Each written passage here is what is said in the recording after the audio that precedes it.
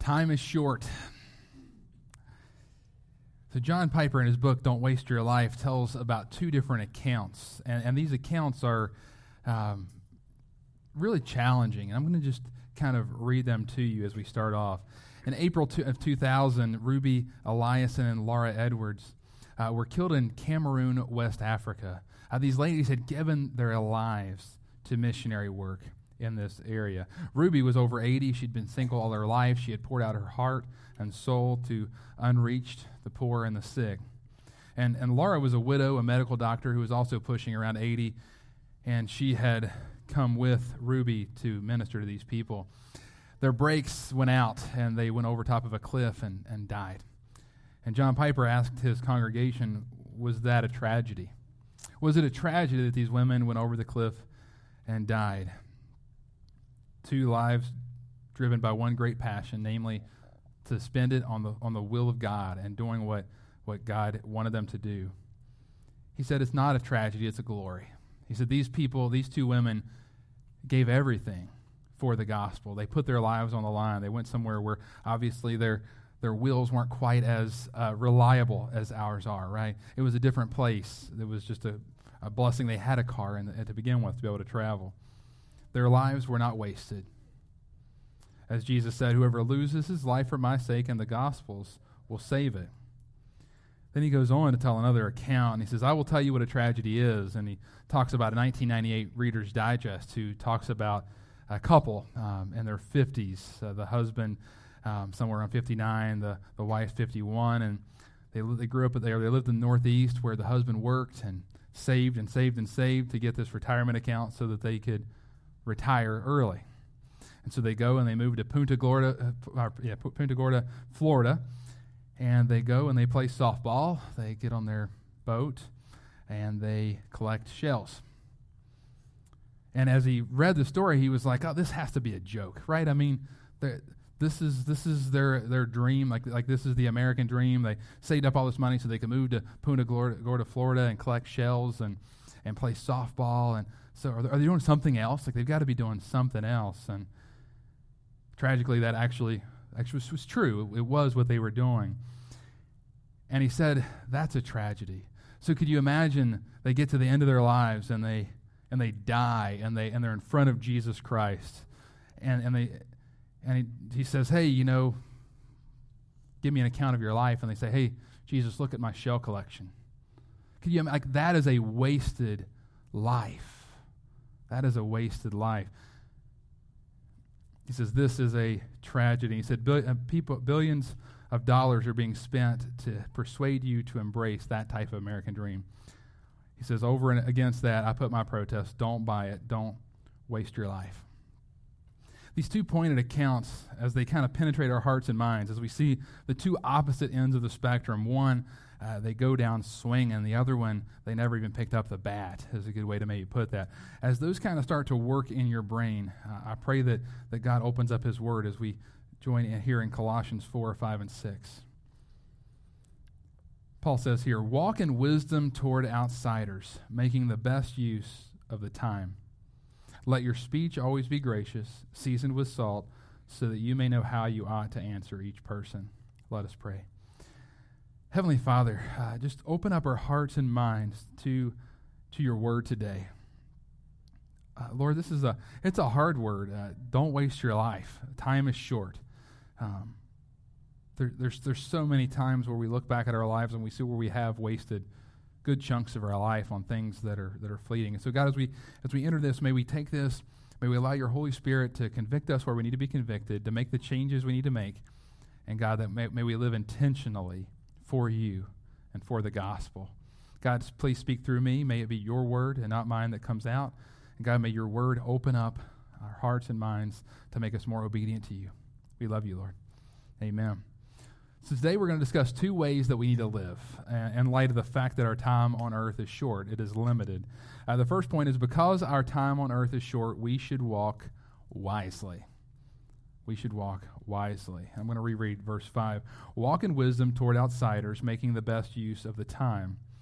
So these introductory accounts really rocked my world and kind of opened my eyes to the vanity of life in general in America, especially years ago when I read this. The American dream has been is the goal of many a retirement account out there, right? It's like, well, we're going to save up so that we can do absolutely nothing and be selfish when we get to be 50-some, 60-some, or whatever that ends up being. And those who have done this find that amassing all of that wealth and working so hard proves to really be fleeting and empty. And those who are in our culture today also see the stock market, which can go like this and go like this, and all that work can disappear in the blink of an eye. So my question is, where is your heart, my friends? When you look, where is your heart? How is your walk? And how do you make the best use of the time that you have left remaining on this earth? And I want to really start by digging in the first half of this verse, walk in wisdom. And we talked about this word wisdom before. It's Sophia, and it really means wisdom is probably the best translation. But there's some other translations that may illuminate this word for us a little bit more. It means to be prudent, clever, skillful, insightful, knowledgeable, and to be experienced in. However, wisdom is much bigger than your intellect and your experience. So it's definitely beneficial to have knowledge. It's definitely beneficial to have experience in order to aid in wisdom. But I would argue there are some very, very intelligent, intellectual people out there who are probably the foolish people you'll ever meet. Because true wisdom is being able to take knowledge, being able to take insight, being able to take your experiences even, and use them at the right time and in the right way. You know, you can do this at the wrong time, and it's not wise. It's foolishness, right? The same thing. And true wisdom comes from who? God. So there's only one place that we can get true wisdom, and that is from the Lord Jesus Christ. And we see in James 1:5, James says here, if any of you lacks wisdom, let him ask God, who gives generously to all without reproach, and it will be given to him. I mean, how amazing is this? This is a promise from God. We also see, if we keep going, we actually talked about that in Scripture, I think last week or the week before, how we need to have faith and not doubt. So we need to ask God for wisdom and have faith that he will give it, and then it will be answered. But this is a promise, and there are very few promises in Scripture that are, if you do this, this will happen. Name it and claim it kind of thing, like where you can actually say, hey, I can claim this promise of God. There's many churches that name and claim things that aren't promised by God, and they're blasphemous in that. But this is one where you can say, all right, Lord, please give me wisdom. I ask for wisdom. I humbly ask for wisdom. I have faith that you can give me wisdom, and I know that if I have faith and I believe that you're going to give me wisdom, I pray for that you're going to answer that prayer. Our God is an unchanging and consistent God. What he says in his word, he will do. And we can even see him do this even in the Old Testament before Jesus Christ had died on the cross. We see this with King Solomon. If you know the story of King Solomon, the account of King Solomon, we see King Solomon takes over for King David. And David was a man after God's own heart. He was a man of wisdom. He was a man who wrote the Psalms, and you just see so much there. And so here King Solomon is saying, man, I don't got this. Like, this is a big people group that I have to lead, and there's divisions and there's strife and there's problems, and they don't always listen. They don't always do what they're supposed to do. And I look at my history, and I read my history books, and I see, dude, we were in the wilderness for a while. Like, we've had some rough goes at it here, and I don't know if I'm ready for this. And so the Lord appears to Solomon in 1 Kings chapter 3, verse 5 here. It says, at Gibeon, the Lord appeared to Solomon in a dream by night, and God said, ask what I shall give you. Whoa, that's a pretty good question. Could you all imagine God appearing to you and saying, what do you want? Ask what I shall give you. And I mean, just as you thought about that, what was your answer? And most of us like, it'd be nice to be able to have a little extra cash, it'd be nice to have nice health, it'd be nice to, have some more free time, maybe a nicer house, maybe a nicer car, maybe a nicer whatever, some fame, maybe I'd like to be more athletic again. I'm sure there's all kinds of things that kind of come in your mind, like, oh, that's what I'd ask for. But what does Solomon ask for? Instead of asking for something as fleeting as those things, he says in verse 9 in that same chapter, give your servant, therefore, an understanding mind to govern your people, that I may discern between good and evil. For who is able to govern this your great people? Do you love his humility there? Who's able to do this? Like, it's a great people, but he also knows they're a stubborn and rebellious people. And it's going to require a lot of wisdom to take these two kingdoms that have kind of struggled a little bit. And we see after Solomon, they break apart. And so it's going to take a lot of wisdom to keep everybody together on the same page. So he asks for wisdom. for an understanding mind to govern the people. And God loves this request, and God blesses this request, as well as giving him other riches and power and things like that too. But God is a God who loves wisdom and loves to gift it to his children. And so I pray earnestly that you pray for wisdom. He will give it to you if you have faith. So if we keep moving forward, we see that there's many reasons that we need to walk in wisdom. Obviously, first and foremost, it'd be being obedient to Christ. But Paul is really talking more about outsiders here. And we see here that Paul touches on this different reason for walking in wisdom. It's because other people are watching you. Other people are around you. And how you walk, they're going to be watching. And so this Greek word for outsiders here describes those who are not believers, those who are outside of Christ, outside of the church, those who are not Christians. The Preacher's Outline and Study Bible says this about outsiders. Outsiders are without hope beyond this life, without assurance of life hereafter with God, without help in facing the trials and traumas of this life, without peace and security, without fellowship with God and his family of believers, without freedom from guilt, no assurance of forgiveness, without light, no freedom from darkness and the grave. Do you hear the darkness and just the sadness of those statements? So outsiders are without hope. And in your handout there, outsiders are without hope, without assurance, without help, without peace and security, without fellowship, and without freedom. And how we walk before outsiders, how we walk before unbelievers is very, very important. However, I do want to share something else here too. So I've heard a lot of people use this comment, I'm sure you've heard it too, that you may be the only Bible that someone else reads. They may watch your life and you may be the only Bible, quote unquote, that they read. And I think that there's definitely some truth to that. I'm not saying that your witness, that how you live doesn't matter. It is very important. However, we must not just influence those around us by the way we walk. We must not be okay with just that. We must take every opportunity to share the gospel of Jesus Christ. When we are walking wisely, then God opens doors for us to be able to talk the talk, to be able to share the gospel. People are not saved by your righteous living. And I think that has become a lie from Satan, that he has made us believe that if we live above reproach, if we are generous to others, if we are giving, if we volunteer at certain things, if we help our neighbors, if we do whatever, that people will be saved. That just by our kindness, just by our graciousness, just by our smile, that they're just going to look and be like, oh, I want Jesus. Like that is just going to open up the door. And that's just not how it works, friends. Like they have to hear the gospel. We see Paul say in Romans 10:14, how then will they call on him and whom they have not believed? And how are they believe in him of whom they have never heard? And how are they to hear without someone preaching? Brothers and sisters, how you live is extremely important. How you walk among outsiders is extremely important. Don't negate that. Because if you live in such a way that is not in accordance to the gospel, in accordance to the Word of God, you discredit the message that you bring. You may burn bridges of where you could share that gospel because of how you've treated others. And so I don't mean to negate or say, well, how righteous living doesn't matter. It's extremely important. That's why Paul says, watch how you walk before outsiders. But Paul also, obviously in Romans, says that they're not going to believe just because you lived a certain way. There's nice pagans out there. There's people that are very kind, people that are atheists. Being kind does not mean you're a Christian. Christians should be kind. We should exude the fruits of the Spirit, right, that we see in Galatians 5. But you're not saved by your kindness personally, and no one else is saved because you're kind. It's the gospel that saves us, and we want to make the most of our time. And this make the most of your time here in Colossians 4:5, the last part here. This Greek word means to buy back or make this time count. I love the psalmist in Psalm 90, verse 12. So teach us to number our days that we may get a heart of wisdom. It kind of puts this whole scripture just right in view. So teach us to number our days, right? The time is short, that we may get a heart of wisdom. And true wisdom understands that our days are numbered.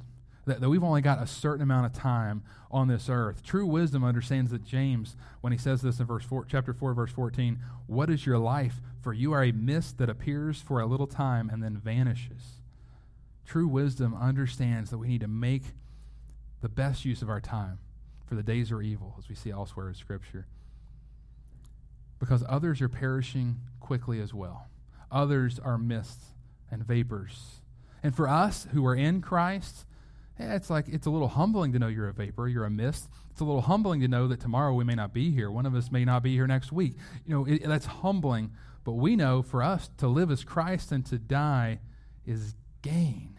We know where we're going if we are in Christ. And I pray that everyone here knows that for sure, that they're not doubting their salvation, that they truly know. And if you are, I'd love to talk to you about it so that you can be sure when you lay your head on the pillow tonight where you're going to go. As Paul says in Philippians 1:21, to die is gain. Yeah, I'm sure we want to spend more time with our families. We have some things we'd like to do. But we know when our number's called, when it's our time to go home, we know where we're going. But for outsiders, they'll be just that. They'll be outside. They'll be outside of heaven. And there's only one place, if you have died and you are outside of heaven, there's only one place where you will be, and that is in eternal torment in a place called hell. And we must take advantage of every opportunity to share the gospel with unbelievers. We talked about the way to waste your life, and it is to spend it alone, all on yourself alone, selfishly reveling in your pleasures, while countless souls move into eternal darkness as they pass away.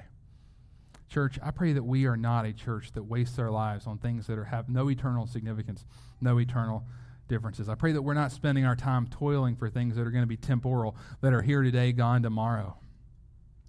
I pray that, as we talked about last week, that we walk with God minute by minute, hour by hour, day by day, that we pray without ceasing, that God will open up doors for us to share the gospel with those around us. And I promise you this, if you are intentionally praying to be able to share the gospel with someone, he will open a door eventually. You will see doors that open, and somebody will say something like, oh man, I'm really struggling through this. I really had a dark time.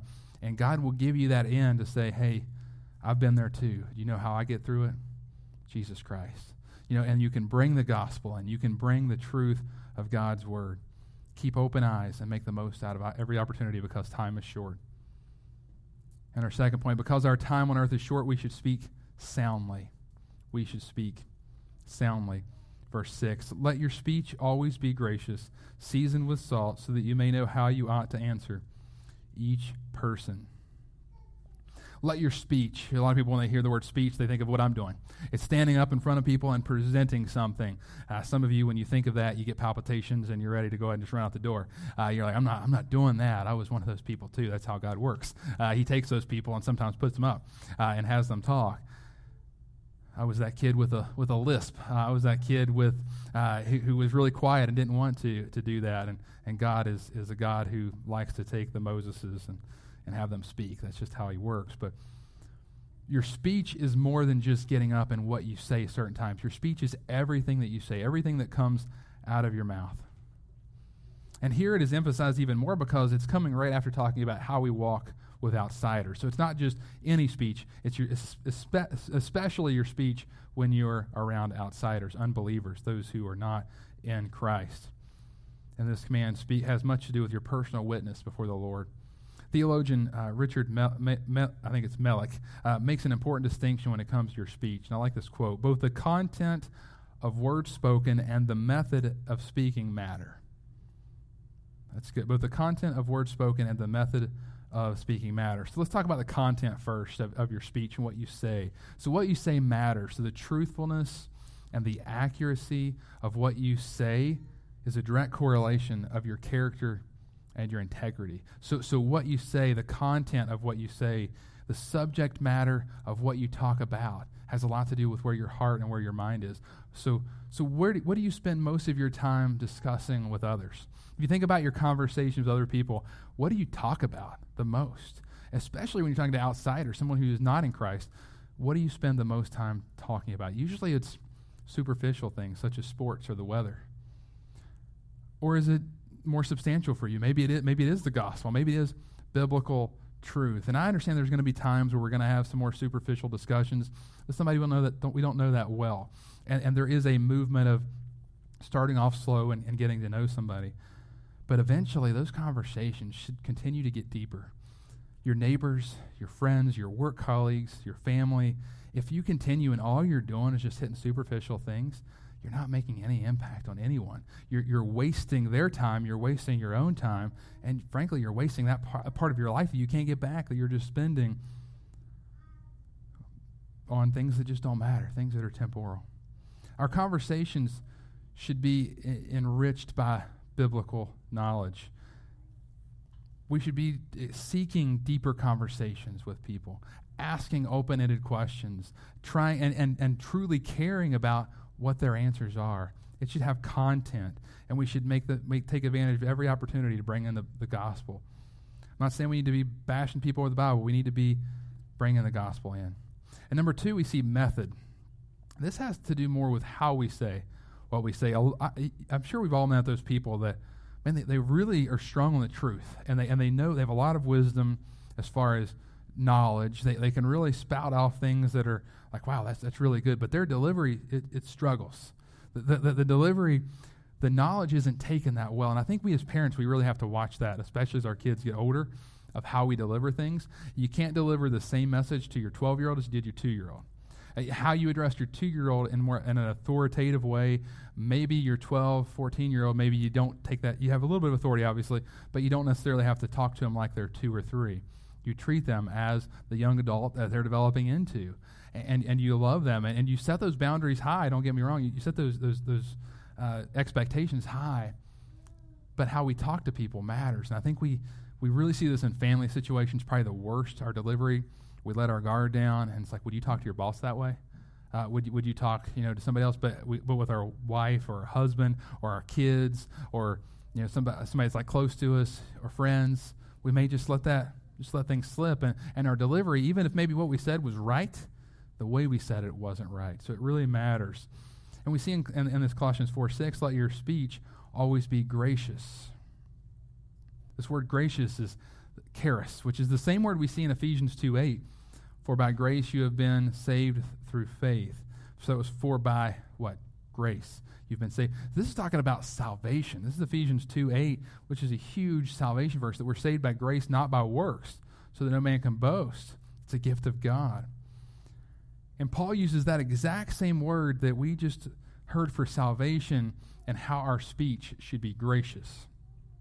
That's a tough one. Remember, this Greek word charis means unmerited favor, unearned favor. So just as we are saved by grace, we are to be gracious toward outsiders. And I can tell you one thing, as I started studying through the application of that idea, that grace, I'm supposed to have gracious speech. And we're talking about outsiders here, even more so. We need to be gracious to one another as well. That's definitely a command. But we're seeing in this context that we're to be gracious in our speech, especially to outsiders as we walk among outsiders. And I could feel the weight of this really starting to hit me a little bit, because I started thinking about our enemies, those who stand against everything that the church stands for, those who stand against hot-button issues that maybe we're pretty strong about. And I had a ton of different situations that came to mind, but obviously the most pressing one that we're seeing in our culture and in our news and our society is obviously this Roe versus Wade overturn, the Dobbs case. And I know that we live in a society that's marked by the murder of the preborn. And I know that even to these pro-abortion advocates, we are to continue speaking graciously. That's hard, isn't it? Yes, we stand up and we fight for these human lives that are being murderously taken at the hands of so-called healthcare providers who are really executioners or undertakers. But we're still to speak to them graciously. And this means that although we take a firm approach on these issues and we don't back down on that firm approach on these issues, we still love those people. We still desire to see salvation fall among those who are pro-abortion advocates, those women who are fighting hard, those men who are fighting hard for these things. I think we have a tendency sometimes to villainize our opponents like they're hell-bent pagans who have no capacity for salvation. And I was humbled by this because I think that we can all sometimes take that kind of approach where it's like it's us versus them, and they're just going to hell. Like, I mean, I don't really know what to say, but I have no place for them, in our church. I have no place for them in my neighborhood, and we can sometimes have that view of people. Yet we know that anyone who is still breathing can be saved, and we see this in a remarkable area of the guy that's writing this letter, the Apostle Paul. I mean, if anybody was going to be voted least likely to be saved, and they had a vote, Paul would have won that, hands down. Who's the least likely person to come to Jesus in Israel? Paul. Paul is going. Now he's the Apostle Paul as he writes this. Anyone can be saved. He was a murderer and persecutor of Christians. As bad as many of these people that support certain things are, most of them aren't going to our churches and shooting everybody and trying to take them to jail. I mean, so the Apostle Paul was there. I'm not saying they're not going to get there, but the Apostle Paul was already there, and yet he was saved by Jesus Christ. To move forward, Paul even uses this little phrase, seasoned with salt. And I think we're going to talk about salt here in just a second, but I think as we consider these hot button issues, as we consider things like abortion or sexuality, we need to stand firm on the truth, and we need to not back down from those things. But we also need to make sure that we're gracious and that we leave open that door of opportunity to share the gospel with people. Because the biggest issue is not that people have misunderstandings and misguided beliefs on sexuality. The biggest problem is they don't have Jesus Christ. The biggest problem is not that certain people support certain practices, even with abortion. Their biggest problem is that they're lost and they can't see clearly. They have Satan, the little g god of this world, who has blinded their minds and their eyes so that they think that truth is falsehood and falsehood is truth. They think that murder is good and that life is bad. They're blinded. And so we need to see people as lost souls that still have a chance of salvation. That doesn't mean we don't back down from these battles, but we do them in such a way that we're gracious and loving, and that we're kind, and that we're gospel-centered. So salt, as he says here, seasoned with salt, it had a few different uses back in this time and still has some uses today as well. And we saw that it was used for flavor, for a healing remedy, and for preservation. What Paul specifically meant whenever we're seeing this, it requires some speculations, but I think it's plausible that he meant all three.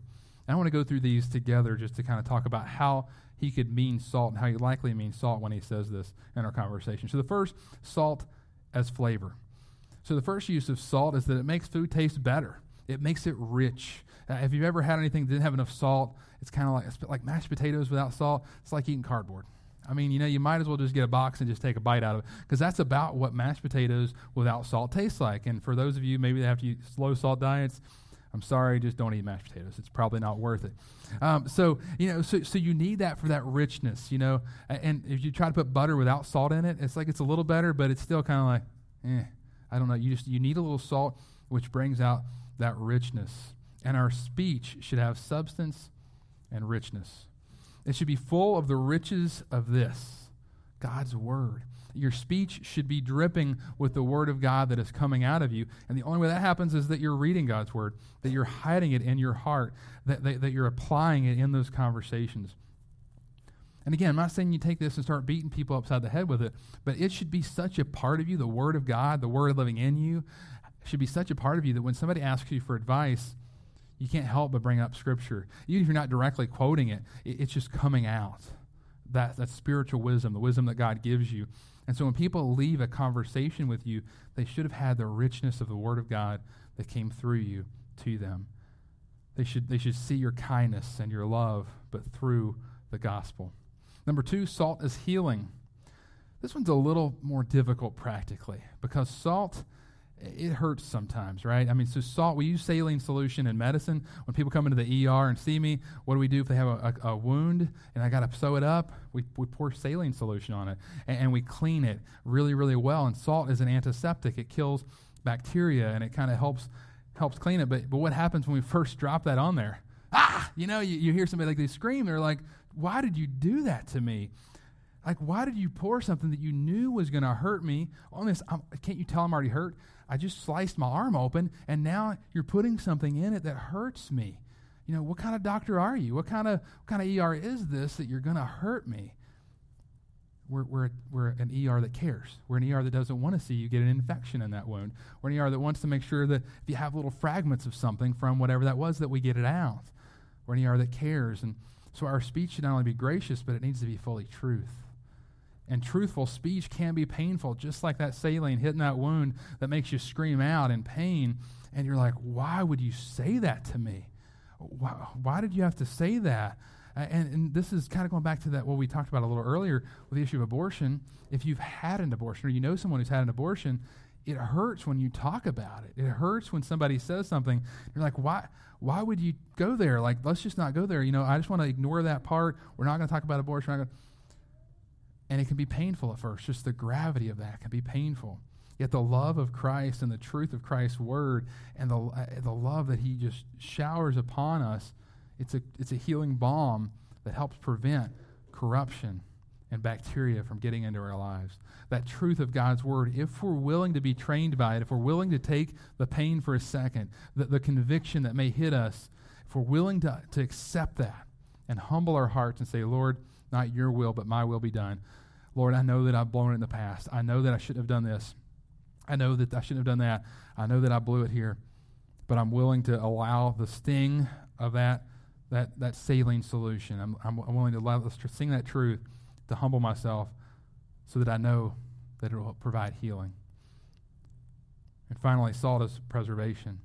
Finally, we see that salt can be a preserver, and we've seen this for countless centuries for like meats and different foods, and it keeps bacteria out from spoiling those foods. So how can our speech be preserving, life-preserving toward others? Well, I think we see this in 1 Peter 3:15. Always being prepared to make a defense to anyone who asks you for the reason for the hope that is in you, yet do it with gentleness and respect. We see the grace coming out there too. This means that you should always be prepared to share the gospel, as we already stated earlier in this message. And you should do it in love and graciously, but also truthfully, which it may hurt some as well too, right? The most life-preserving words, the best seasoning of salt that you can have is the gospel. There is nothing better that you can say. There is nothing more life-preserving to your neighbors, to your family, to your friends, other than the gospel of Jesus Christ.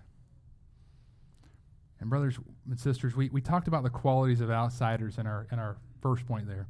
We talked about how they're without hope and without assurance. But we are not. If we are in Christ, we're not without hope. We're not without assurance. We have faith, which is the assurance of things hoped for, the things that we haven't seen yet, right? We have hope and we have assurance. We have the words of life that Jesus Christ gave us. Right? What did Peter tell Jesus? Where else should I go? You have the words of eternal life. Well, you, my friends, have the words of eternal life given to you by Jesus Christ.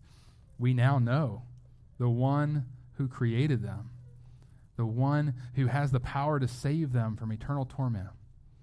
And we have those words of life in us.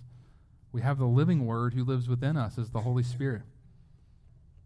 And I pray that our conversations are less focused on ourselves and more focused on the gospel and others. As we come to a close today, I pray that we understand the gravity of our lives on earth. The time is indeed short. Every day, it's estimated that somewhere between 150 to 165,000 people die. They no longer take a breath. And most of these die as unbelievers, and they face eternal torment, eternal judgment. And many may scoff and say, well, why doesn't God do something about it then? If God is so good, why doesn't he do something about it? And we know, friends, that he did. He sent his son, Jesus Christ, to die on the cross some 2,000 years ago for our sins. He took on the wrath of God that we deserved on himself. He took nails through his wrists and through his feet. He took a crown of thorns. He hung and he bled and he died. But 3 days later, we see what? He ascended from the grave. He rose from the dead. And God took on the sin of the world. He took on that for us. He took on our punishment. And then many will kind of go a little further than that and say, well, then why doesn't he tell everybody about this? If he did that wonderful thing that you're saying, how come so many people don't know? How come so many people are still going to hell? How come so many people still haven't even maybe heard the gospel? What's his plan to share the good news? What's his plan, church? We're his plan. You are his plan. And I am his plan. His plan has always been to send believers into the world and be the church that shares the gospel with the world. It's not God's fault. It's ours.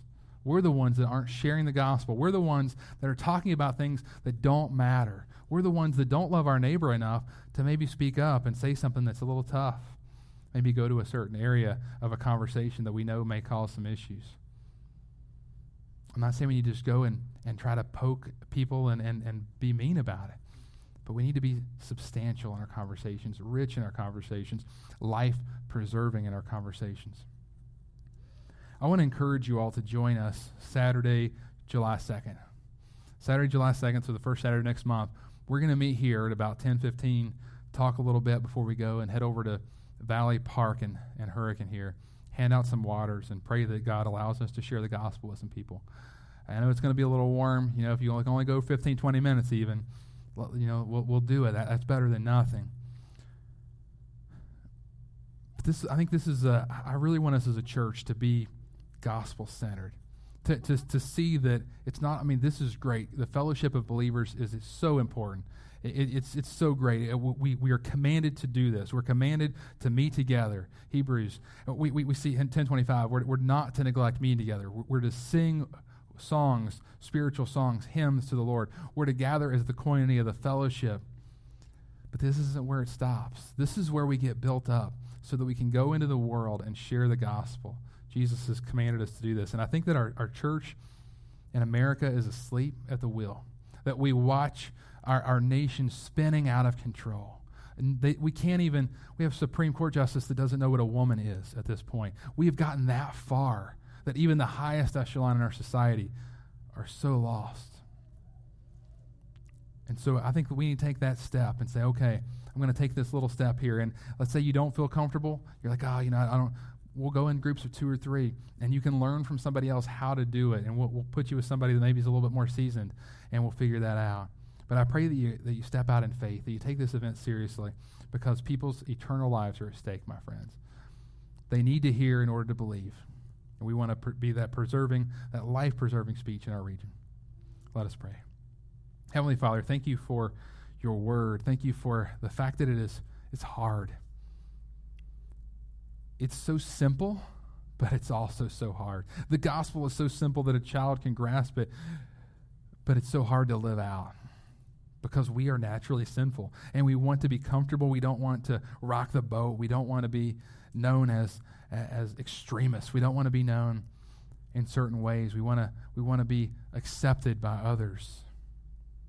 But God, you are our example, and you were rejected by men. You were hung on a cross, and you said that no servant is greater than his master.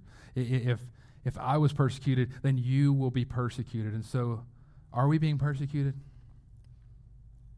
If we're not, maybe it's because we're not really having speech this season with salt.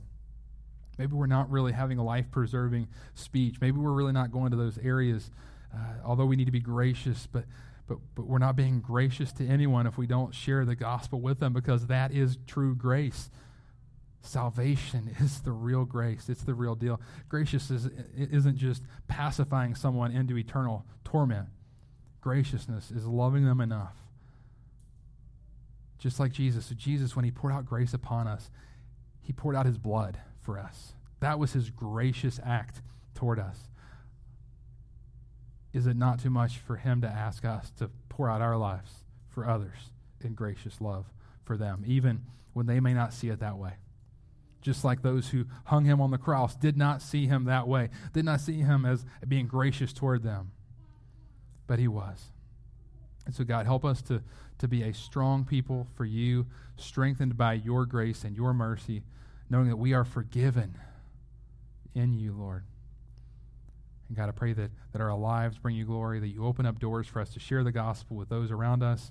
Give us a boldness and encourage us in this. We love you and thank you. Amen. Have a blessed week.